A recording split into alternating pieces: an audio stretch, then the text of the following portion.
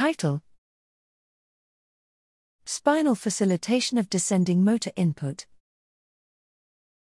Abstract: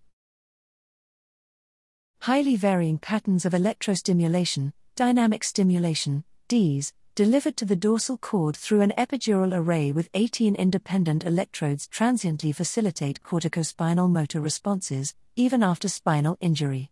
To partly unravel how corticospinal input are affected by DES, we introduced a corticospinal platform that allows selective cortical stimulation during the multi-site acquisition of cord dorsum potentials, CDPs, and the simultaneous supply of DES.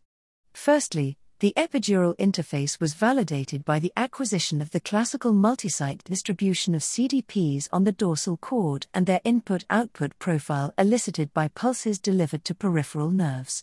Apart from increased EMGs, DES selectively increased excitability of the spinal interneurons that first process corticospinal input, without changing the magnitude of commands descending from the motor cortex, suggesting a novel correlation between muscle recruitment and components of cortically evoked CDPs.